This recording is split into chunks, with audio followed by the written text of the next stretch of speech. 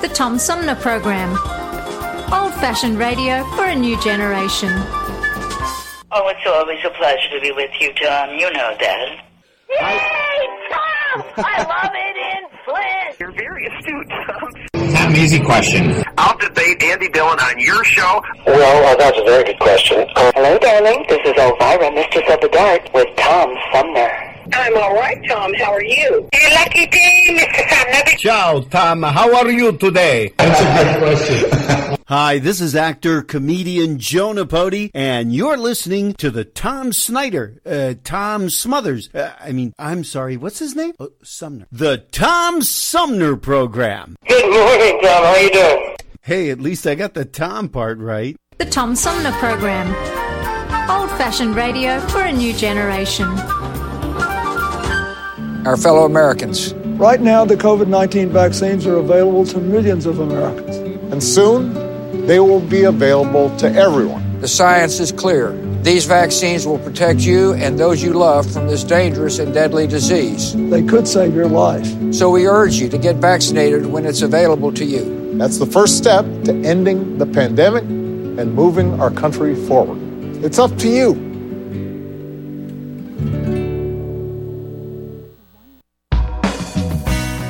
MTA Flint is nationally recognized for continually seeking to provide sustainable, reliable, and cost-efficient transportation for individuals throughout the region.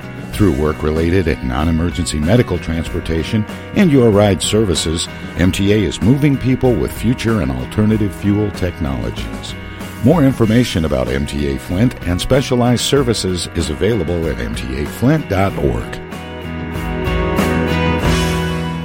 Hi, this is Gretchen Whitmer, and you're listening to the Tom Sumner Program. Hey, on behalf of Detroit, beats on the chat. Hey, we want to present these bucks to our governor, Big Gretch. Throw their bucks on her face, cause that's Big Gretch. We ain't even about to stress, we got Big Gretch. You can find her in the press, under Big Gretch. Fresh in a new dress, yeah, that's Big Gretch. Throw the bucks on her face, cause that's Big Gretch. We ain't even about to stress, we got Big Gretch. At all. You can find her in the press, under Big Gretch. Look her up. Fresh in a new dress, yeah, that's Big Gretch. Come on. Big Gretch and this bitch playing no roles. At excuse all the cussing, that's just how I get my flow on. For real. If you wanna leave the state, you can stay gone. But right now, Big Gretch said stay home. Sit your ass down. All that protesting was irrelevant. Big Gretch ain't trying to hear y'all or the president. How we gonna take orders from a non-resident? Talking about it safe, but he ain't coming with the evidence. Big Gretch got him shook now. When it's all over, you invited to the cookout. When it's all over, you deserve to get took out. Big Gretch with the Bucks on the lookout. And she doing it for Michigan, so when she hit the stand, everybody should be listening. She on that pair of Bucks with the ice in them glistening. On behalf of the whole Detroit mission. Throw her bucks on her face, cause that's Big Gretch. We ain't even about to stress, we got Big Gretch. At all. You can find her in the press, under Big Gretch. Look her up. Fresh in a new dress, yeah, that's Big Gretch. Throw her bucks on her face, cause that's Big Gretch. We ain't even about to stress, we got Big Gretch. At all. You can find her in the press, under Big Gretch. Look her up. Fresh in a new dress, yeah, that's Big Gretch. Big Gretch.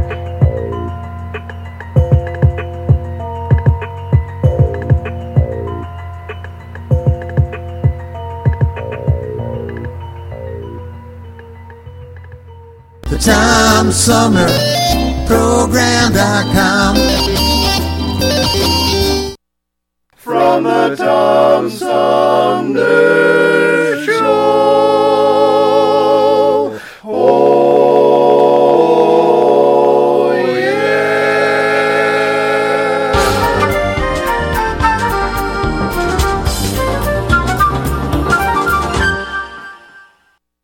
Hey, welcome back. This is the Tom Sumner Program. My guest this hour is Associate Professor of History and African American Studies at Yale University and a Professor of Law at Yale Law School.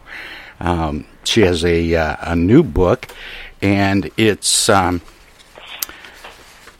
timely and interesting. The title is America on Fire, The Untold History of Police Violence and Black Rebellion Since the 1960s. And her name is Elizabeth Hinton. She joins me by phone. Good morning, Elizabeth. Welcome to the show. Thank you so much for having me, and good morning to you. Why start at the 60s when the history of race relations in this country goes back so much further? Well, in the 1960s, we begin to see a new form of collective protest emerging in black communities across the United States, and that is, of course, the fires that began in the summer of 1964 with Harlem after a 15-year-old high school student was killed by a New York City police officer. And this was a new type of violence that was historically distinct. I mean, most of the kind of collective violence that had rocked the United States historically were white vigilante mobs who terrorized black communities. I mean, we just commemorated the 100-year anniversary of the Tulsa Massacre. And in the 1960s, in the context of civil rights and some of the unmet promises of that era, black Americans, particularly in urban centers, began to respond to both police violence, but also the kind of larger set of civil rights grievances about access to jobs and housing opportunities and education with sets of violent tactics. And in many ways, we're still living in the aftershocks of the extreme violence that the nation witnessed from the mid-1960s through the early 1970s. There were two kinds of messages that were being pushed. And pushed is the wrong word, but promoted among the black community. One was, of course, Martin Luther King and his calls for peaceful resistance. But then there were others that were, hollering things like "burn, baby, burn," and right. calling for violence. In Michigan, where I'm at, in Detroit, of course, but in other cities around the country. How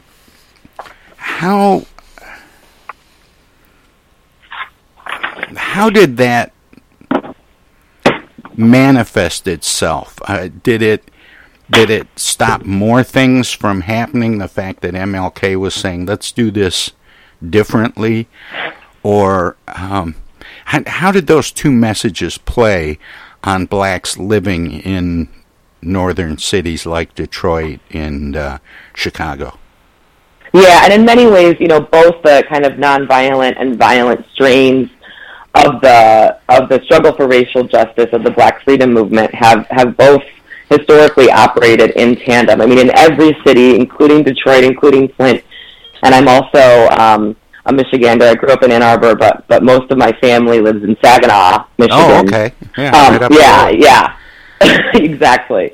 And we, on the way, we passed through Flint many times as a child.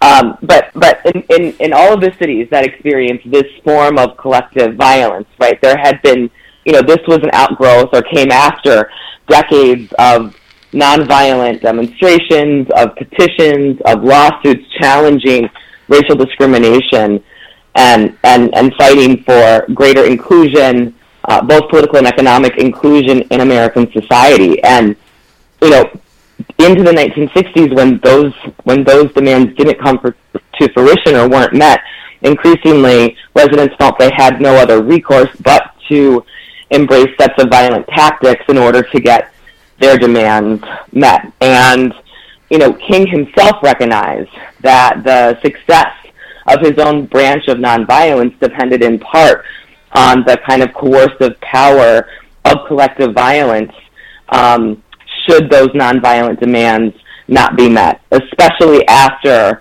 Martin Luther King Jr.'s assassination in 1968.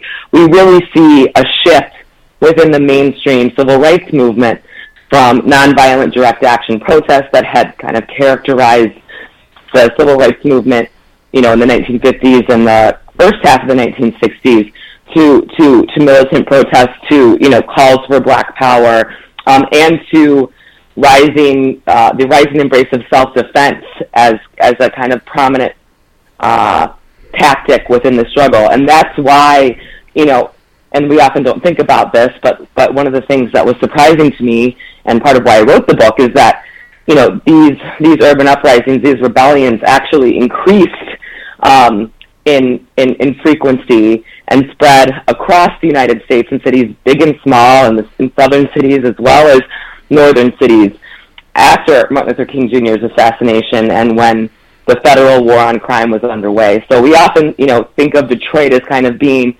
Detroit 1967 as being the apex of the violence, but new data reveals that, in fact, that was only the beginning. And, by the early 1970s, throwing rocks and bottles at police officers and burning buildings and looting in some cases became the most widely adopted protest tactic among young Black Americans. What degree of influence did the violent acts as they began to increase ramp up police response, and to what degree has it led to the kind of systemic breakdown with regard to policing in Black communities that we've seen in recent years?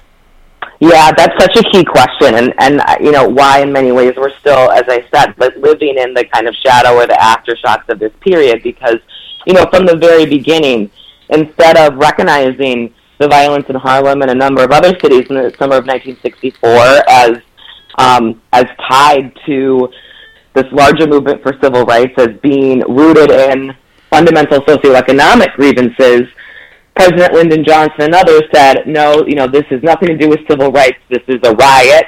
This is criminal, and it's senseless. It's lawlessness. It's lawlessness, right. And so, in viewing these violent protests as simply lawless, then the only response becomes more police, escalating police force. And so we've been stuck in a cycle ever since, because, of course, the police, even though the rebellions weren't just about policing, police encounters, and especially in later years and certainly in our own time, exceptional incidents of police violence, become this kind of catalyzing point. So instead of, seriously listening or thinking about, well, what are the social policies, what are the conditions that are making people feel as if they have no other recourse but to throw a Molotov cocktail, the response is, okay, well, we're just going to police people. We're going to eventually, right, by the 70s, start enacting draconian sentencing policies, et cetera. And so we've been stuck in this ever since, because one of the lessons from this period is that the escalation of police force tends to also inflame community violence. Well, yeah, it's. I don't want to oversimplify it, but it has sort of this chicken and the egg quality. Which came first. Police violence or violent protest and rebellion, and now we see police that have geared up. They're wearing military gear, and they've militarized police departments in urban areas and in some other areas too, and it just seems to keep building on itself. It's sort of a pendulum going back and forth. Right, exactly. And I think that's one of the reasons why it's important to really examine, the kind of events that lead to these kind of eruptions. I mean, we think about Detroit and that chicken and the egg question. The rebellion of 67 began after the police department raided a Black speakeasy. And very often during this period, rebellions, these collective violent protests emerged in response to the policing of ordinary everyday activity, breaking up parties, arresting people, arresting groups of teenagers who were outside for seemingly no reason.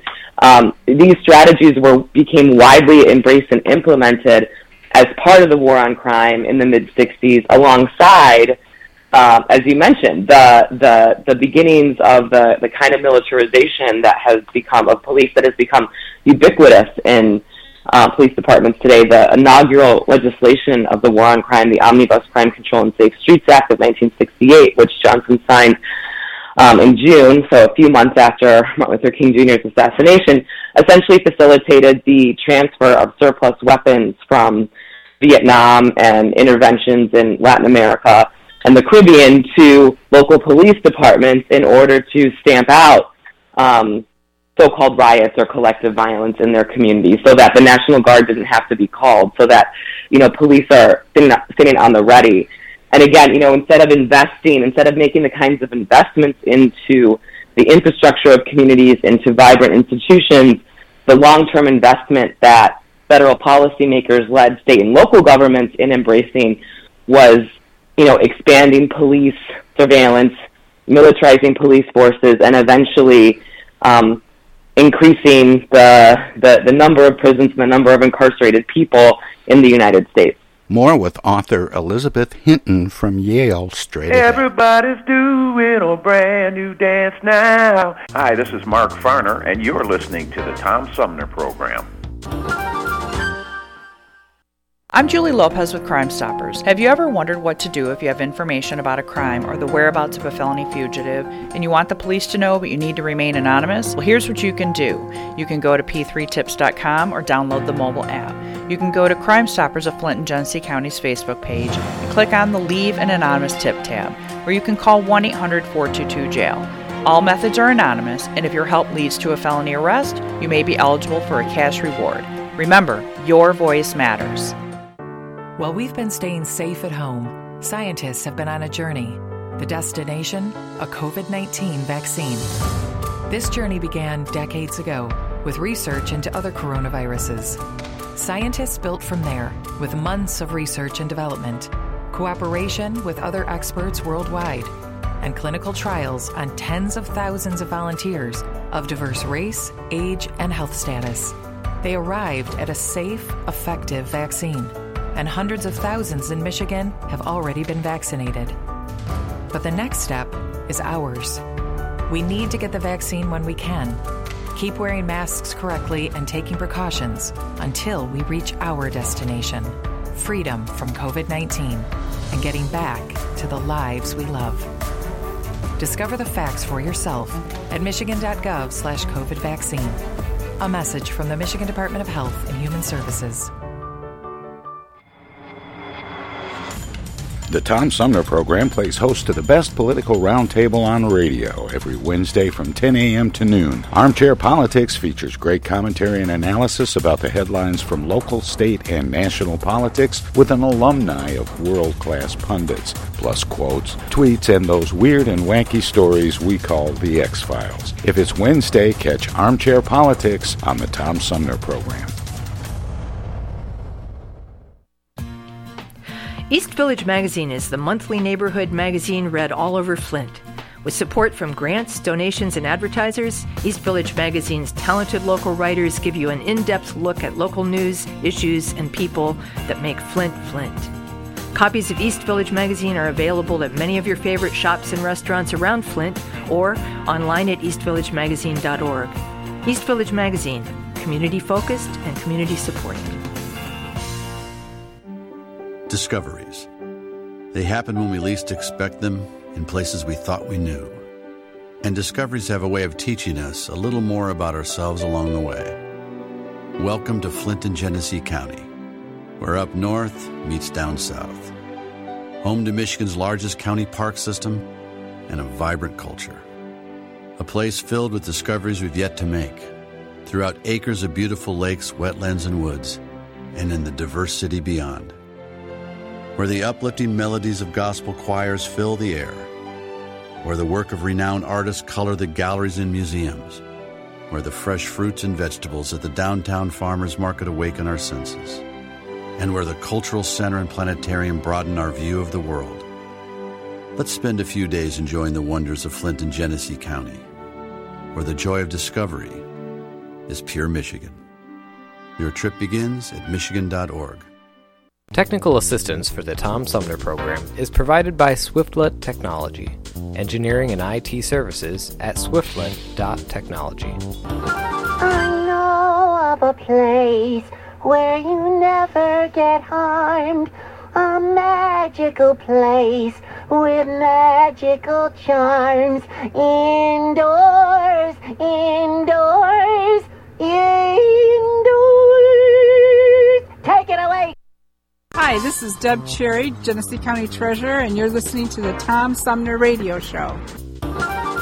More with author Elizabeth Hinton from Yale straight ahead. As you put together all of this material for this book, America on Fire, The Untold History of Police Violence and Black Rebellion Since the 1960s, are there lessons to be learned or specific moments where something might have been done differently that could have had a different outcome that we can learn from and apply going forward? Yeah, I mean, I think that's one of the things that was really at times frustrating in researching and writing the book is seeing all of the moments in the late 20th century where alternatives were presented. Those if-only moments, right? Yes, and they happen very frequently. I mean, beginning with President Johnson's own National Advisory Commission on Civil Disorders, or the Kerner Commission, which Johnson called in the middle of the violence in Detroit in '67 to investigate the causes and recommend solutions to prevent future unrest. And the Kerner Commission said, okay, if we're serious about identifying root causes, then we have to go, we have to push the war on poverty way further. That these incidents are rooted in long-standing historical socioeconomic grievances, and a manifestation of what it is to be black in a racist society. The Kerner Commission said, we need the public and private sector to mobilize to create jobs for low-income people of color. We need a complete overhaul of urban public schools. We need to ensure that everybody has access to decent housing, essentially calling for a Marshall Plan, as some of the Kerner Commission members described it, for American cities. And Johnson and other policymakers were resistant to the kind of structural transformation that the Kerner Commission had suggested. And we can only imagine, what the United States would look like today had that kind of investment been made in response to the violence and also civil rights protests of the 1960s instead of police. I mean, one way to think about it is that, there was never, that job creation program for low-income people never materialized, but the federal government did support a job creation program for police officers.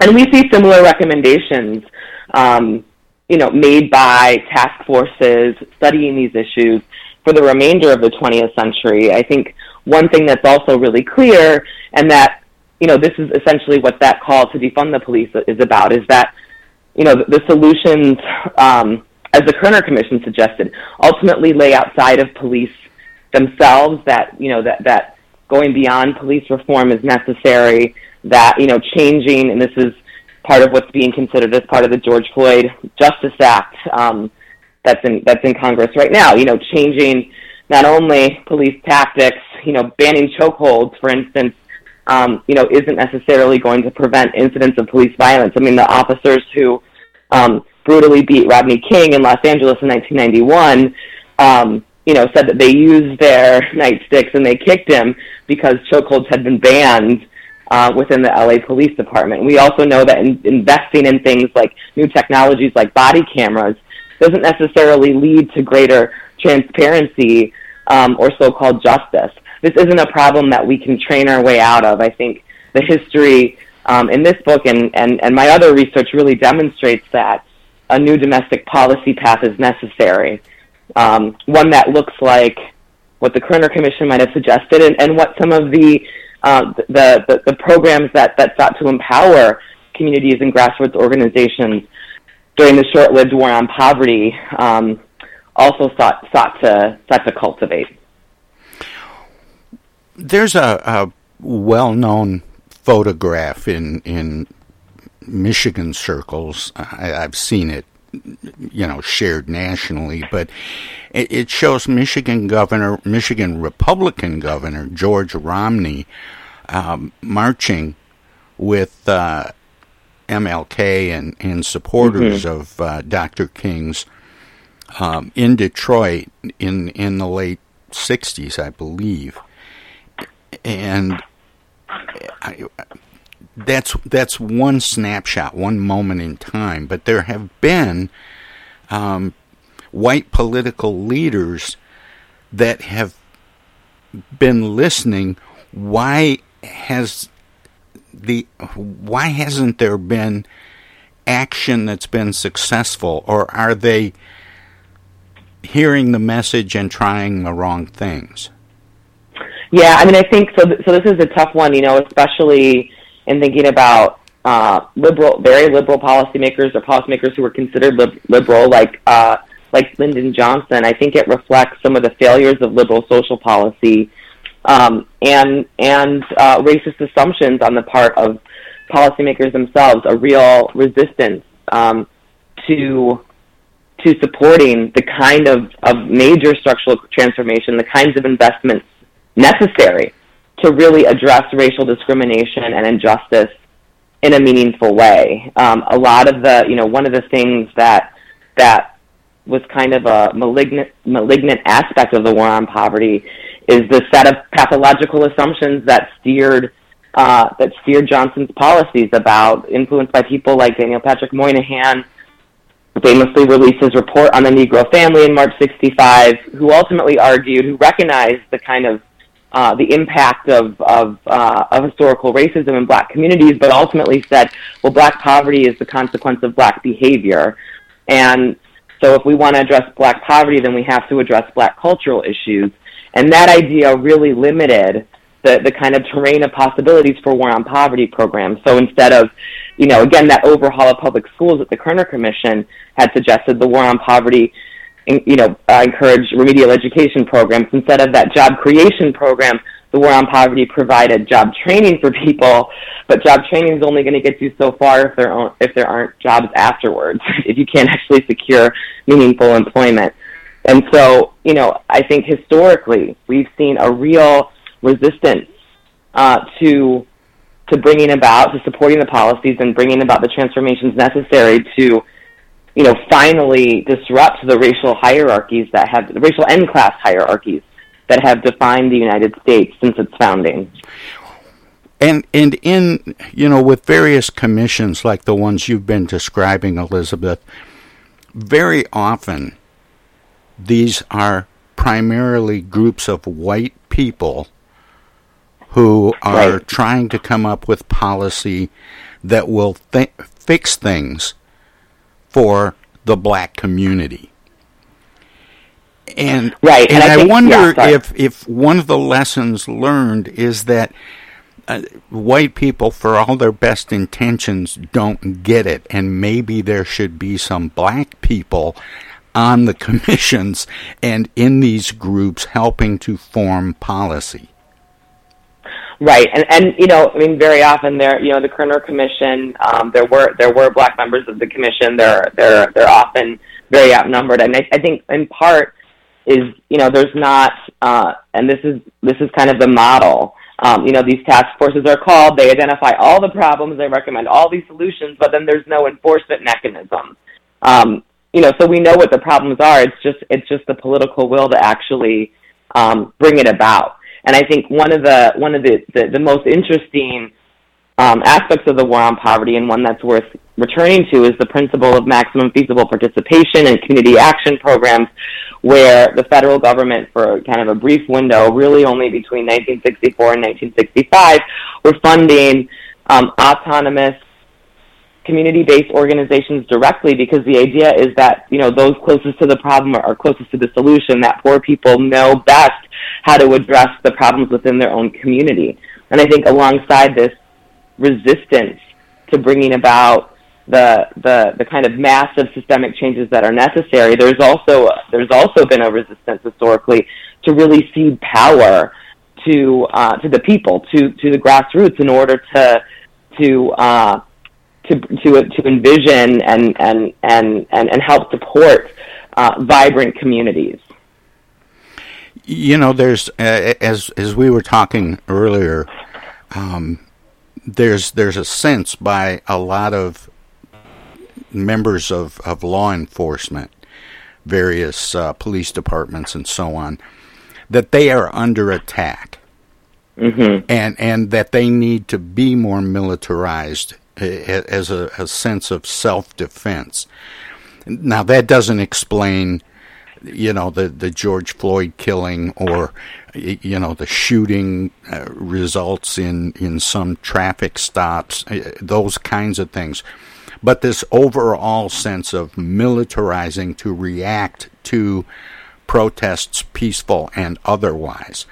And we saw that reinforced on January 6th when a riot broke out at the U.S. Capitol that wasn't race-based at all.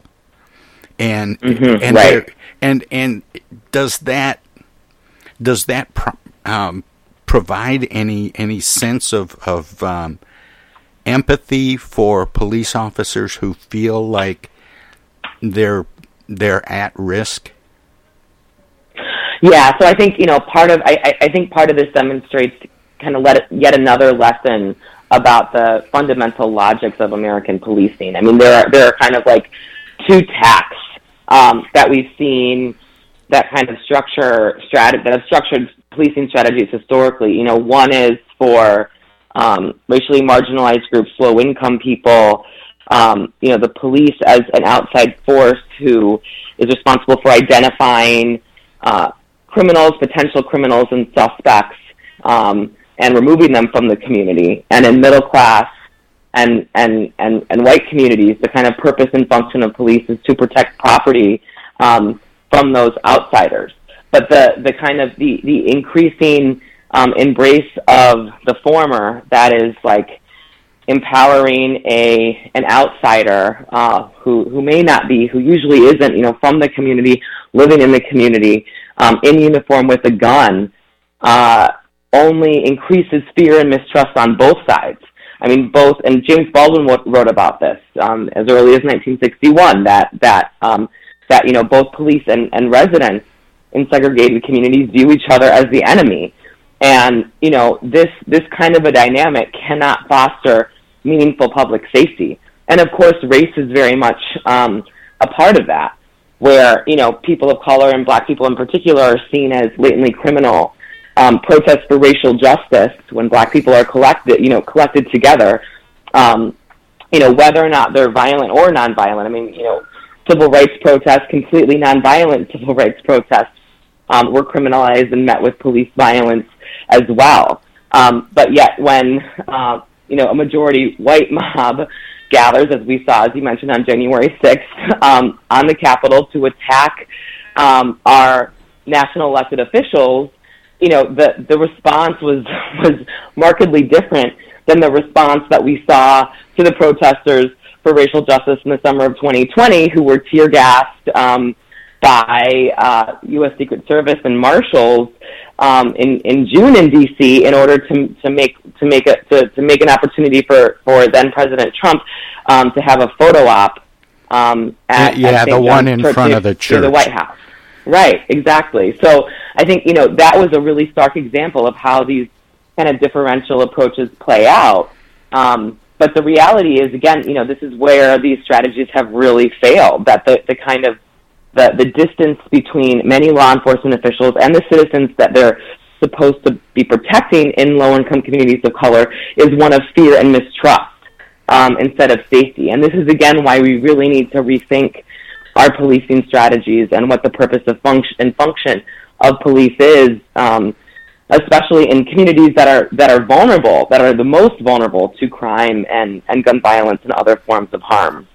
There are two police policy initiatives that have happened off and on over the last at least 2 or 3 decades that I think have been somewhat successful, and I wonder what your thoughts are about, one, the integration of police departments themselves, having more people of color, and the other is the idea of community policing, having police that work regularly in certain neighborhoods, and we might as well say, especially in black neighborhoods in urban cities, that get to know the people in that community and can react, maybe more wisely. At least that's been my impression. Do you see it that way too, that those initiatives have had some success? Well, I think, there are, and from, the Kerner Commission, also one of their big recommendations for policing was to hire more black officers and more women and officers of color, and this has kind of been a response, I think in some ways a Band-Aid quick response that doesn't, again, get at some of the root problems with policing strategies in general, because we know, and I write about this in the book, there are numerous rebellions that also erupt in response to violence perpetrated by officers of color against residents of color. So it's not, having someone who looks like you in the uniform with a gun, patrolling doesn't necessarily mean that you're any safer, going to avoid, getting arbitrarily arrested or beaten or worse.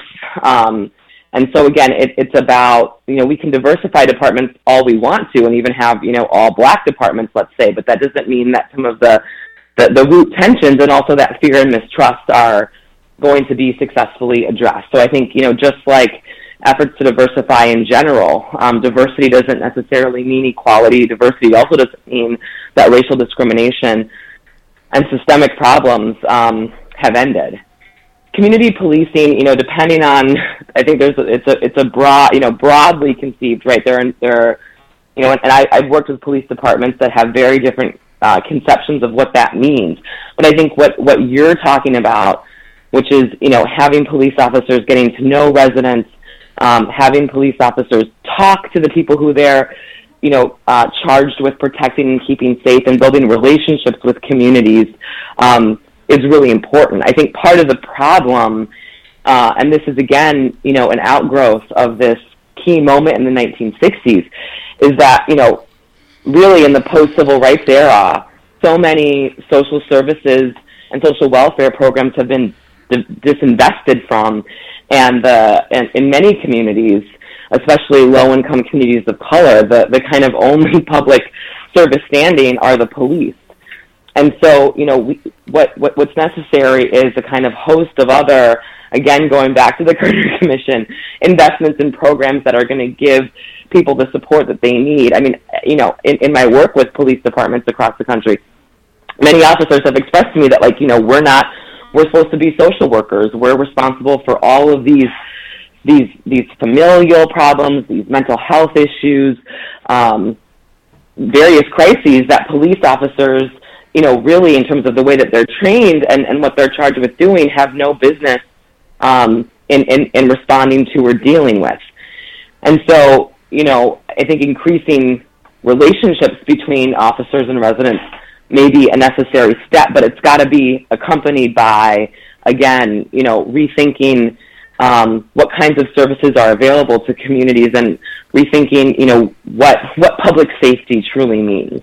Yeah, that's the new phrase, an appropriate phrase, public safety, because it takes into account policing, but also, providing and getting some people out into the field to respond to things that are highly specialized, like mental health issues.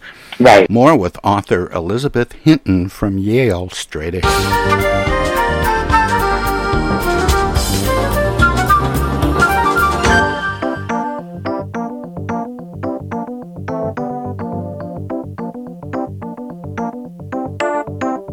One thing about this world, you can't depend on anything. The leaders that we follow, they can't even write their name. But here we are in America. Ain't it just a shame how it goes on and on? Our children going hungry, teens are turn to crime, and politicians know it's true, but they ain't got no time. Now here we are in America, nothing seems to change, it just goes on and on and on. But there may be people who truly do care. They may be mighty, but still they lack the key. I pray that someday these people can do it all alone.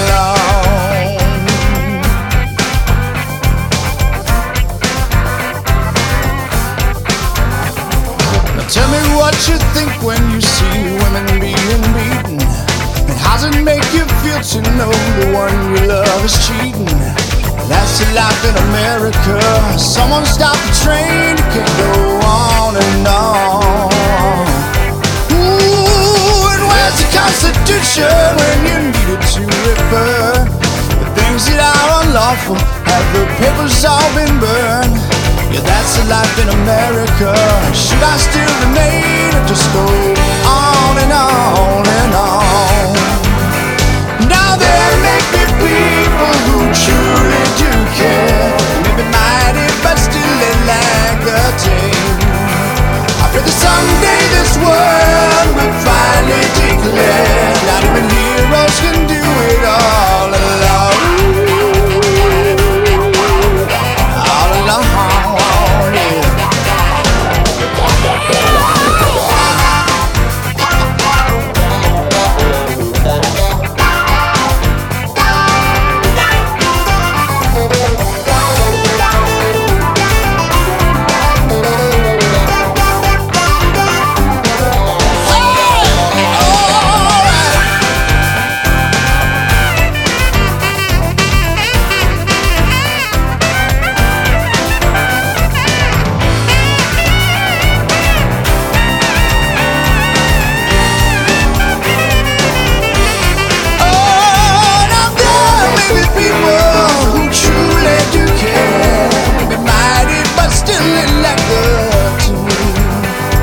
Someday our people will finally declare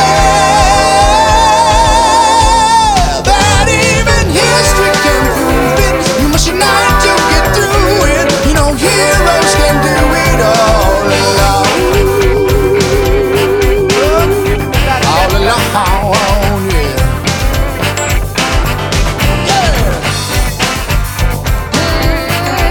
People, don't you hear me? Not even heroes. Not even heroes. Not even big bad heroes. Not even heroes can do it all alone. Not even heroes. Not even big bad heroes. Not even heroes can do it all alone. Not even heroes. Not even big bad heroes. Not even heroes can do it all alone.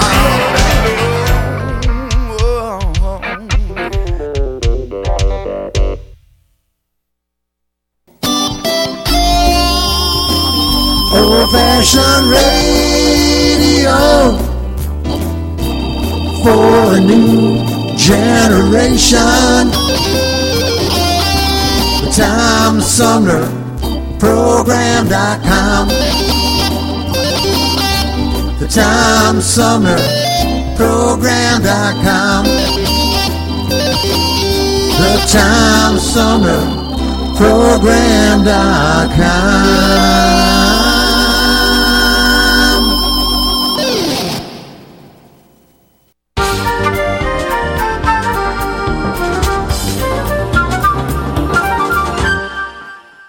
Hello there, citizens. Darkwing Duck here, and every time I'm in Flint fighting crime, I always stop by the Tom Sumner program. Don't forget, stay dangerous. Darkwing Duck out. While we've been staying safe at home, scientists have been on a journey.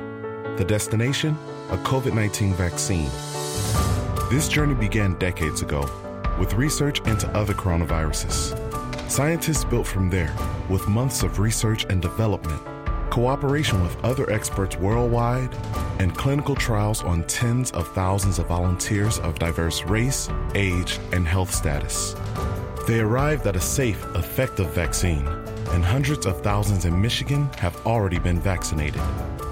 But the next step is ours. We need to get the vaccine when we can, keep wearing masks correctly, and taking precautions until we reach our destination, freedom from COVID-19, and getting back to the lives we love.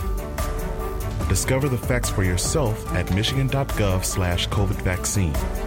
A message from the Michigan Department of Health and Human Services.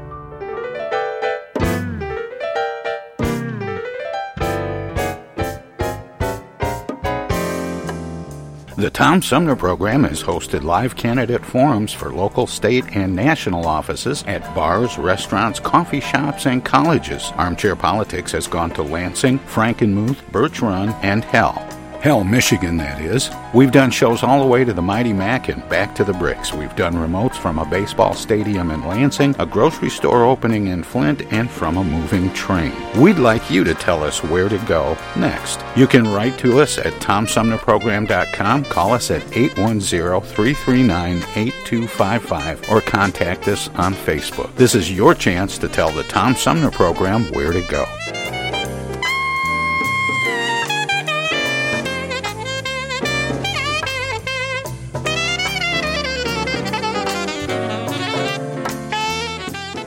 Say, objection. I object. I object to that, Your Honor. Oh, hi, Mom. What's up? Dana, what are you doing? Oh, just Attorney General stuff. Listen, I have a legal question. What is it, Mom? I just got a call from the water company. Apparently, your father has not been paying the bill. I guess they're going to turn the water off because we owe more than $1,000 now. Can you believe it? Actually, I can't. So listen, we just have to send them $200 in Edible Arrangements gift cards, and that will keep the water on. Now, here's the legal question. What is the website for Edible Arrangements? Mom, it's an imposter scam. Imposter scam. Is that .com or .edu? No, the call was a scam. Scammers will pretend to be a government agency or a utility company or someone else you might do business with. A big red flag is if they tell you that you can pay them using gift cards. So when in doubt, ask for the information to be sent to you in writing. And never give a caller or someone you don't know your personal information or your money. If you do suspect an imposter scam, report it to my office at mi.gov/agcomplaints. Okay, all right. And Dana, where do I file a complaint that my daughter hasn't visited in over a month? Does your office have a website for that? Okay, Mom, I'm hanging up now. I'm Michigan Attorney General Dana Nessel. Visit mi.gov/agcomplaints for your connection to consumer protection. This is U.S. Senator Gary Peters, and you're listening to the Tom Sumner Program. More with author Elizabeth Hinton from Yale straight ahead. You mentioned jobs a number of times, and that's something I'm very concerned about, because as technology continues to evolve, and now we're talking about artificial intelligence, and Andrew Yang launched his presidential campaign in 2016 saying that, at some point there weren't going to be any jobs that couldn't be done by machines or AI, and that we needed to completely change our economy. How does that play into this rebellion that, by many different perspectives and analyses, has been about jobs for the last 50 years? Yeah, I mean, I think that is the real issue. I think that at the heart of the issue, it's always been about jobs. It's always been about access to jobs, and the recession of the 1970s, deindustrialization, the movement of domestic manufacturing overseas is a big part of the cocktail of class inequality and racial inequality that we're still confronted with. And I think the challenge before us now is really creating meaningful work and vibrant jobs for people, and where those jobs can't be found or impossible, or until that can be realized, ensuring that people's basic needs are met, ensuring that everybody has, access to a decent meal every day, and and decent and safe housing to live in. Yeah, food, clothing, and shelter. At the very least. At the very least, food, clothing, and shelter. And we still don't have that health care. Agreed. But I am concerned that jobs are going to be even harder to come by going forward because of the growth in technology. And then it's about being creative about, where those jobs could be found. I mean, I think that's one of the things that, programs like the Green New Deal are about. As we move to thinking about ways that we can better protect our climate and environment, that's going to open up a host of new jobs for people. The infrastructure plan that's being created as well opens up a host of new jobs, and with these technological innovations, that technology can be accompanied by new industries and new jobs. The question is, how creative are people in creating those jobs, and who will get access to those jobs? I mean, I think that's another thing about this history, is that in the post-civil rights period, security, surveillance, law enforcement, prisons has become this humongous domestic industry, as manufacturing, as the auto industry has shrunk, as manufacturing has moved elsewhere. And so now it's thinking about, well, how can we create new industries, especially from communities that are particularly vulnerable economically? Well, my guest is Elizabeth Hinton, and she's the author of America on Fire, The Untold History of Police Violence and Black Rebellion Since the 1960s. She is Associate Professor in the Department of History and the Department of African American Studies at Yale. And Elizabeth, the time has just flown by, and I feel like we've only scratched the surface because there's so much to talk about with this, and this is a very important time for this look back that you've published. It's just a good time to be reviewing that information and rethinking what we do going forward. I always give guests an opportunity to let listeners know where they can find out more about you and your work, past, present, and future. Obviously, we want to encourage them to read the book America on Fire, but you've written other books, and I just wonder, do you have a website? I have a website on my Yale faculty page. I'm really easy to find if you just type my name, Elizabeth Hinton, into a Google bar, and I'm also on Twitter at ELIZABHINTON, Eliza B. Hinton, and that's where I share articles and ideas. So I'm pretty easy to find. Well, I'm glad that I was able to find you and that you were willing to share a little time with me and the listeners this morning. Thank you so much, and keep up the good work. Thank you. Thanks so much for having me, and thanks for this wonderful conversation, Tom. Take care. Again, that was Elizabeth Hinton. The name of the book is America on Fire, The Untold History of Police Violence and Black Rebellion Since the 1960s. Came out in May, so it's still very new. We're going to take a short break, but we'll have more of the Tom Sumner program.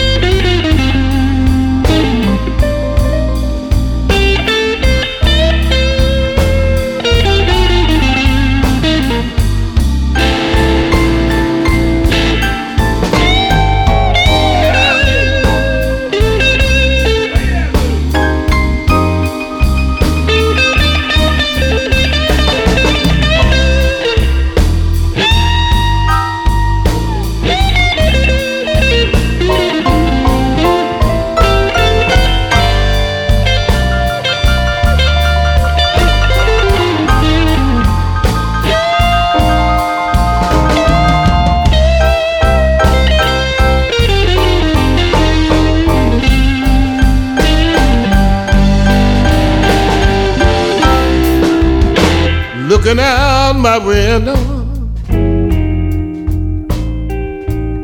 looking way down on the streets below.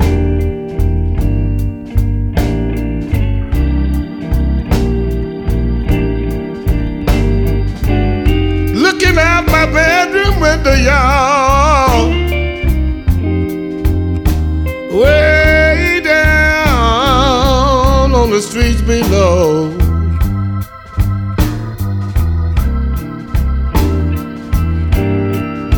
Oh, I got the message from my baby, telling me she don't wanna live here with me no more.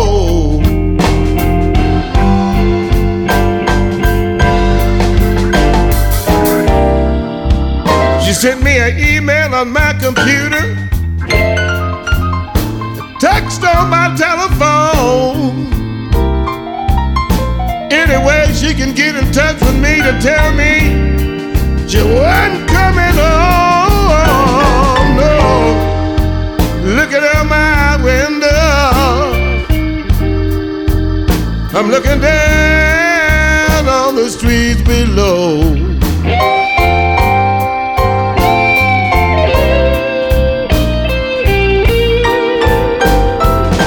That's when I got the message from my baby, telling me she won't wanna live here with me no more. No more, no more.